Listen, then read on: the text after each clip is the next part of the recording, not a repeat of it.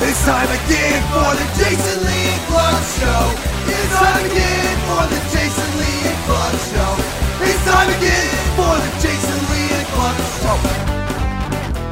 And action, away we go. Welcome to Here's Your Freaking Podcast with the Jason Lee and Clark Show. Get caught up if you're not already. Head over to jlnkshow.com. You can also stay up to date. All things that are the Jason Lee and Clark Show, including all the links to social media and obviously the terrestrial radio show. And our new YouTube videos. Coming up on the big podcast today, we'll talk about penis snakes. We'll talk about, well, sexual red flags. We'll talk about science-backed ways for you to boost your sex life. We'll talk about how men and women view cheating differently. I think part of it is also you have to define cheating before, according to the experts, you have to define cheating before you can figure out if you're pissed off about it or not. And we've got our worst person on the planet. It's two of them. They're teenagers. Girls. Awful human beings. But that's in a bit. Let's start right about here. What if you find out that somebody's banging your wife? That's upsetting. It is upsetting. What if you find out through Netflix that somebody is banging your wife? Well, how would Netflix know? You can mess with my wife, don't you mess with my Netflix. Yeah, this guy needs to get in contact with Netflix because as he was logging on to his Netflix account, he saw a message, and the message read as follows. Hey, guy. Actually, it says, hi, guy. I'm fucking your wife. We changed your account email address as you asked. You will no longer be able to use old email address to sign on to Netflix. Please use your new email address. Well, that's pretty problematic if I read that message from Netflix. Also, you can get messages from Netflix? I guess. Guy asked, so what am I supposed to do here? A lot of people said, hey, you need to get in contact with Netflix and talk to them about, wait a minute, you didn't authorize any of these changes. The husband says that the couple appears to be in the process of getting a divorce, separating assets and property. Yeah. He says it's easier said than done than making a big deal about somebody sleeping with his wife while they're maybe going their separate ways. He said this move is simply a slap in the face. Most people did agree and just kind of said, hey, dude, just chalk it up to you're getting toxic people out of your life. And by the way, toxic people tend to find toxic people. Yeah, no shit. So the wife and the boyfriend, obviously, they clearly belong together. I'm just trying to watch my show. I get a message that says, hey, guy, I'm fucking your wife. Yeah, that's not fun at all. All right, how about a penis snake? Can I interest you in a penis snake? And where do you think they're popping up? What was that old Adam Sandler bit from his first album? I got a snake, man. Well, Florida's the answer. Florida, the penis snake is now a thing. It's a snake that looks like a penis.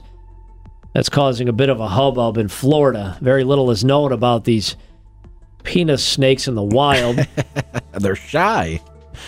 They first began to surface in Florida 2 years ago. Authorities captured a 2-foot-long specimen in the C4 Canal near Miami's International Airport. They put it in captivity where it unfortunately died of starvation. You starved the penis snake to death. Boy, you are not a responsible zookeeper if you don't know how to feed a fucking fish. I don't know what a penis snake eats. Come on. What happened to it? It appears that he's starved. You fucking starved a fish? The remains were then sent to the Florida Museum of Natural History, where DNA analysis identified the, the penile critter. Plus, it's a bummer for the snake. He's like, can't you compare me to anything else? Do I have to be called penis snake? No, he looks like a dick. Definitely looks like a dick. They say that the snake is virtually blind, legless amphibian that resides in the jungles of South Africa and Asia. This particular species, also Venezuela and Colombia, it has been observed in the U.S. before. This is not on my radar, says one of the people responsible for keeping track of shit that goes on in Florida. I can't imagine what a job that is. They do say it is a huge surprise. Yeah, here's another picture of it. Yep, it definitely looks like a penis. It is known as the penis snake, obviously, because, well, you got, Whoa! It hunts using a pair of face tentacles, not to be confused with testicles, face tentacles that detect snails, lizards, and other prey. They can grow up to 5 feet long. The good news is they don't pose a threat to humans. They say thousands of penis fish wash up on the beaches of California every year.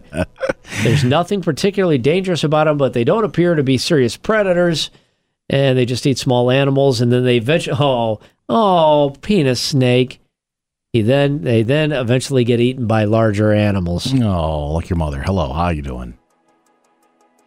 Imagine being at the beach in California and there's just sea dicks all over the place. Just penis snakes as far as the eye can see washing up ashore. Researchers are concerned that the penis snakes are here to stay, as multiples have been found in the same body of water. So obviously they're reproducing. Well, life finds a way for the penis snake. Scientists are not exactly sure how the South American penis snake got here in the first place. Probably smuggled. I don't know how you would smuggle a penis snake, though. Do you, Warren? This penis snake, it was given to me by your grandfather. I had to smuggle it out.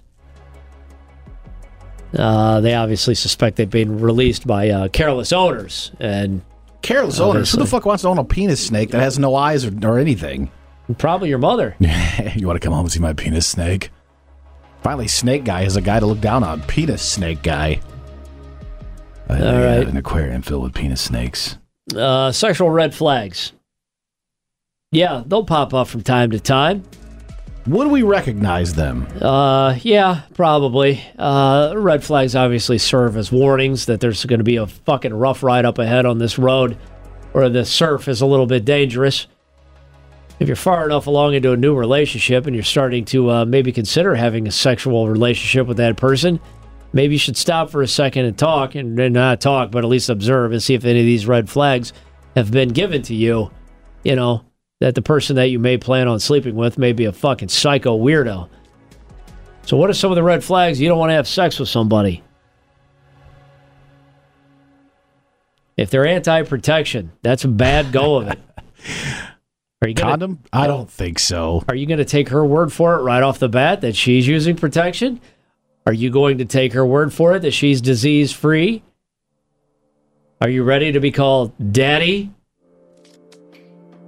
If she's against you using a condom, you might want to have a discussion. If it's her suggestion, then yeah, I would say back the shit up just a little bit. Like, whoa, what? They say distractions are huge sexual red flags. Ideally, there's nothing more important than your mutual orgasms. I don't even know what that is. If your surroundings are getting in a way, whether it's the wrong time, the TV, or their vibrating text messages, then sex isn't a priority to them. Oh, I get it. All right, she's always looking for something else to do. Or like the fact that she's on her phone in the next room and you're all by yourself. If it's all receive and no give. Sexual red flags. The I got mine attitude gets old really fast, they say. You should pay attention to make sure that there is no deficit between the two. Make sure there's equal amounts of giving and receiving, because you're a team. That's right. They also say other sexual red flags, snapping out of it. Is that like with a Slim Jim? Also, she turns on, she goes, yeah, I'm not into this anymore. I'm out of this. We're done. It says a quality quickie is underrated, but it shouldn't be the lifestyle. Getting it on, they say. Then quickly moving on could be a sign that they're only interested in about 7 minutes of a good time. And they're not looking for anything more substantial. Other sexual red flags, they say passing shots. I don't what? They insult you? Yeah. Hey, it says right here. I don't know any other way.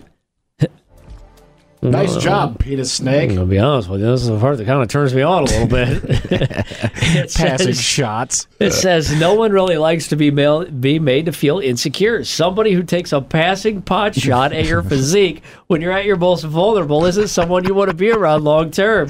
All right, I can say there's one sexual insult. Like I've never been insulted afterwards. I think I can consider that a win.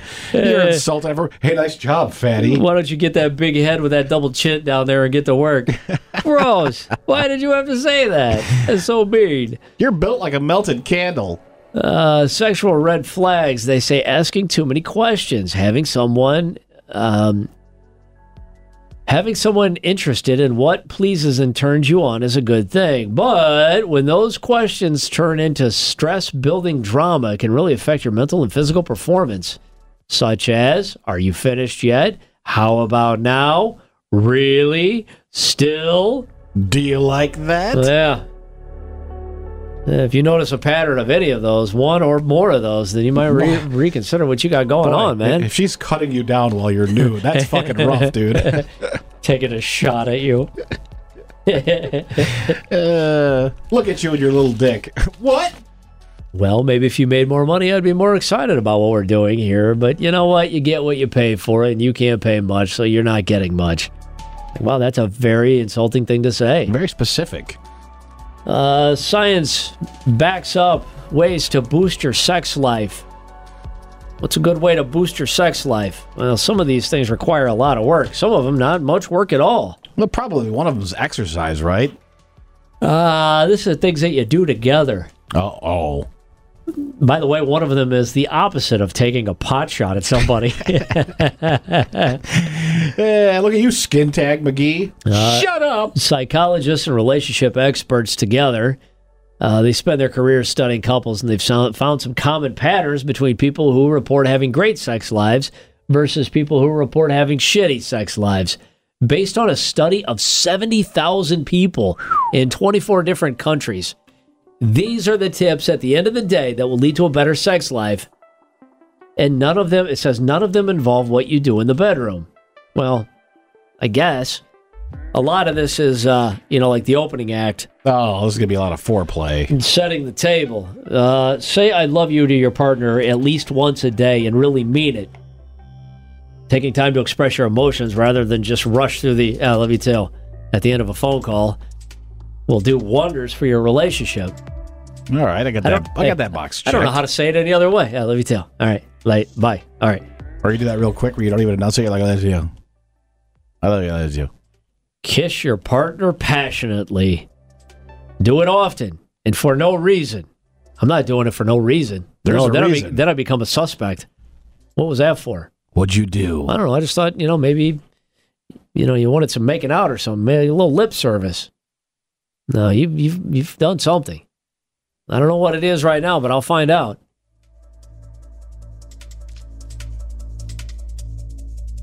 Well, they also say that kissing releases feel-good hormones, increases intimacy between partners, and it also sparks the flame. Cuddle together. Cuddling is an important part of a good sex life, they say. 96% of the people that said they have a bad sex life also say, 96% of them say there's no cuddling. Oh, not at all? No. Well, that's sad. Show your affection. You don't have to make out in public if PDA isn't your thing, but just holding hands is a great way to express your love in a public setting. What about putting your hand down the back pocket of her jeans? Why does it have to be a public setting? Have a romantic date at least once a week. The romantic part is important. It's not rolling through the Sonic, turning on your headlights and waiting for the pretzel bun hot dog to be delivered. Although, you're at your most aroused when you're waiting for that pretzel hot dog to be delivered. Those tater tots. It says it could be as low-key as cooking a meal together or even watching a movie, cuddling as part of the date. Ooh, take a romantic vacation. Carve out some time. We're going to one of those sex hotels we've heard so much about. I believe it's pronounced motel. Putting your relationship in a new environment can create space for the romance to grow and new adventures. To help you make a stronger connection. You should give compliments if you want to boost your sex life. You're right. That's the opposite of put downs. Right. What they call those back in grade school, there were warm fuzzies and cold pricklies. Yeah. Like, give warm fuzzies. Don't give warm pricklies. Yeah. I appreciate the compliment. It's a lot different than the fucking rips you do most of the time. Thank you. Come over here, titty boy. Okay. Stay good friends. You probably I like this. You probably love your partner, but it's important to like them too. At the core of every healthy relationship. I imagine some of the people taking that survey were like, "Oh, fuck it, I'm out." Aye. They say a good, strong emotional connection will strengthen your friendship and the relationship, and being friends with somebody, I guess, evidently boosts your sex life too. All right, I can get that. Yeah, you're not my husband. You're also my best friend. Right. That's something. I like that's something. That is something. All right, the differences between how men and women view cheating. I mean, I think we already know how this is going to split down the middle. As what because when it comes to cheating, there's two different ways you can cheat: emotional and physical. I think we see where the lines are going to be drawn here in a second. I bet men are more incensed about the physical, or women are more incensed about the emotional. They ask, how do you define cheating in a relationship? All couples must do their homework, learn each other's triggers, and learn how to help your partner before trouble begins. They say you need to set boundaries. Do you need to set boundaries, or do we all pretty much know where the boundaries are? I think we all probably are pretty close. I don't think my wife and I have ever sat down and discussed the boundaries because I think we know what the boundaries are. Well, that'd also be weird for you to go home today and look at your wife and say, "So what's cheating exactly?" Why do you ask? Well, I mean, I think it's clear. We all need to have clear definitions. Just want to make sure we're on the same page. The way I've always defined it, if I wouldn't do it in front of my wife, then it's probably cheating. That's a pretty good way to go about it, and it keeps you really safe.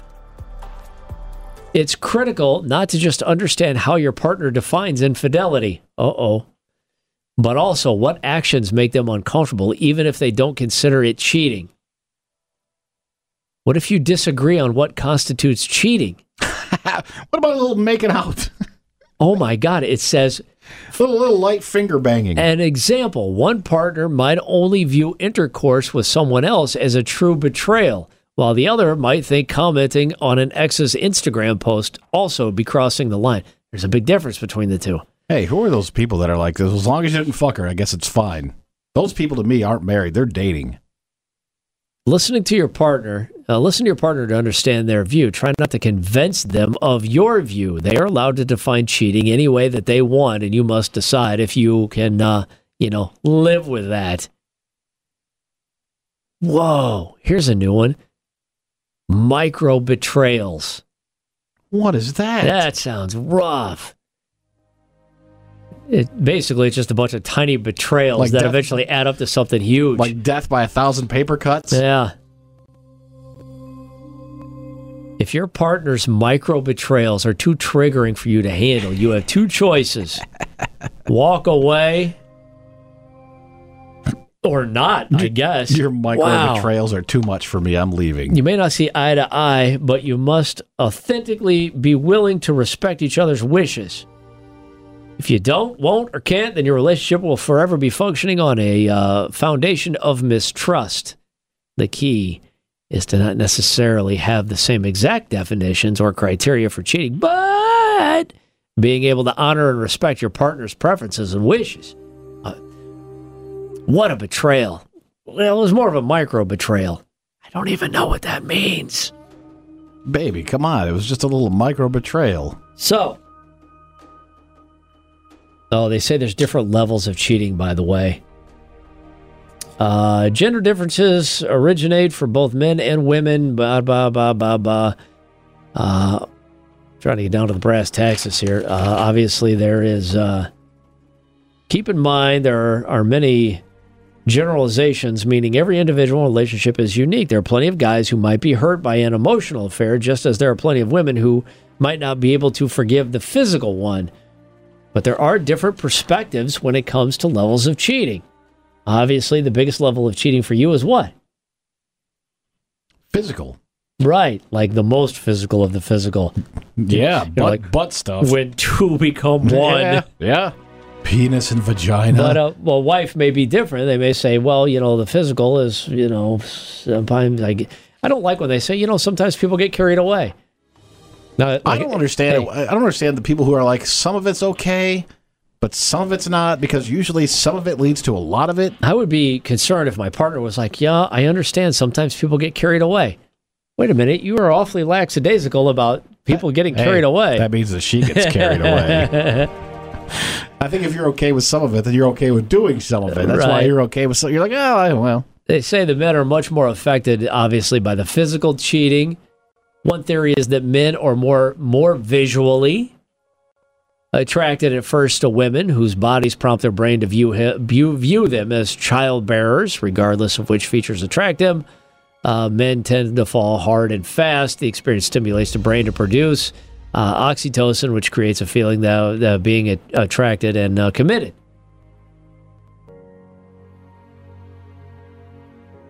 Uh, 54% of heterosexual men and only 35% of women say sexual infidelity is more upsetting. Sexual infidelity. I think it's all pretty upsetting, don't you? 65% of heterosexual women and 46% of dudes agree that emotional infidelity is way worse than the physical.